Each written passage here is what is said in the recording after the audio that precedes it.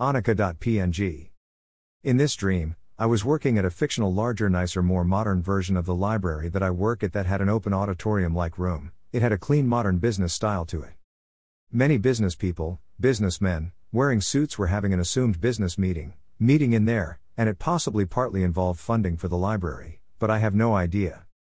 My coworker Ms. Airbay, our OM, our assistant director Ms. JM, my female coworker JB, my female coworker Mr., a fictional female coworker who seemed to be the character Annika, played by Michaela Cole, from the movie Black Panther, Wakanda Forever, and maybe one or more of my coworkers were in this dream.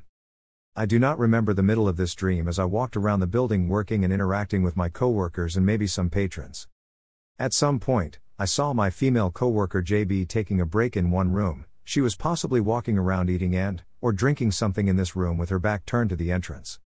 JB got scared when I quietly knocked on the door to avoid scaring her before entering, apologized, and I briefly talked to her. In another room or this room, a businessman with light color skin was talking to two of my female coworkers.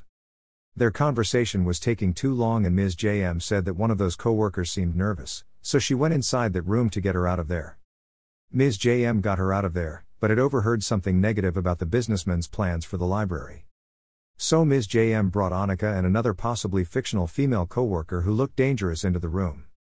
They looked like they were possibly preparing for possible violence. Ms. JM told me to go in another room that was in this room, close the door, and I was to stay there until she said that I could come out. She possibly gave me a job to do while I was in there. I wondered if they were going to kill or intimidate or beat the businessman into changing his plans for the library, but I decided to follow orders and play dumb, not wanting to know. That is all that I can remember of this dream. The end. John Jr.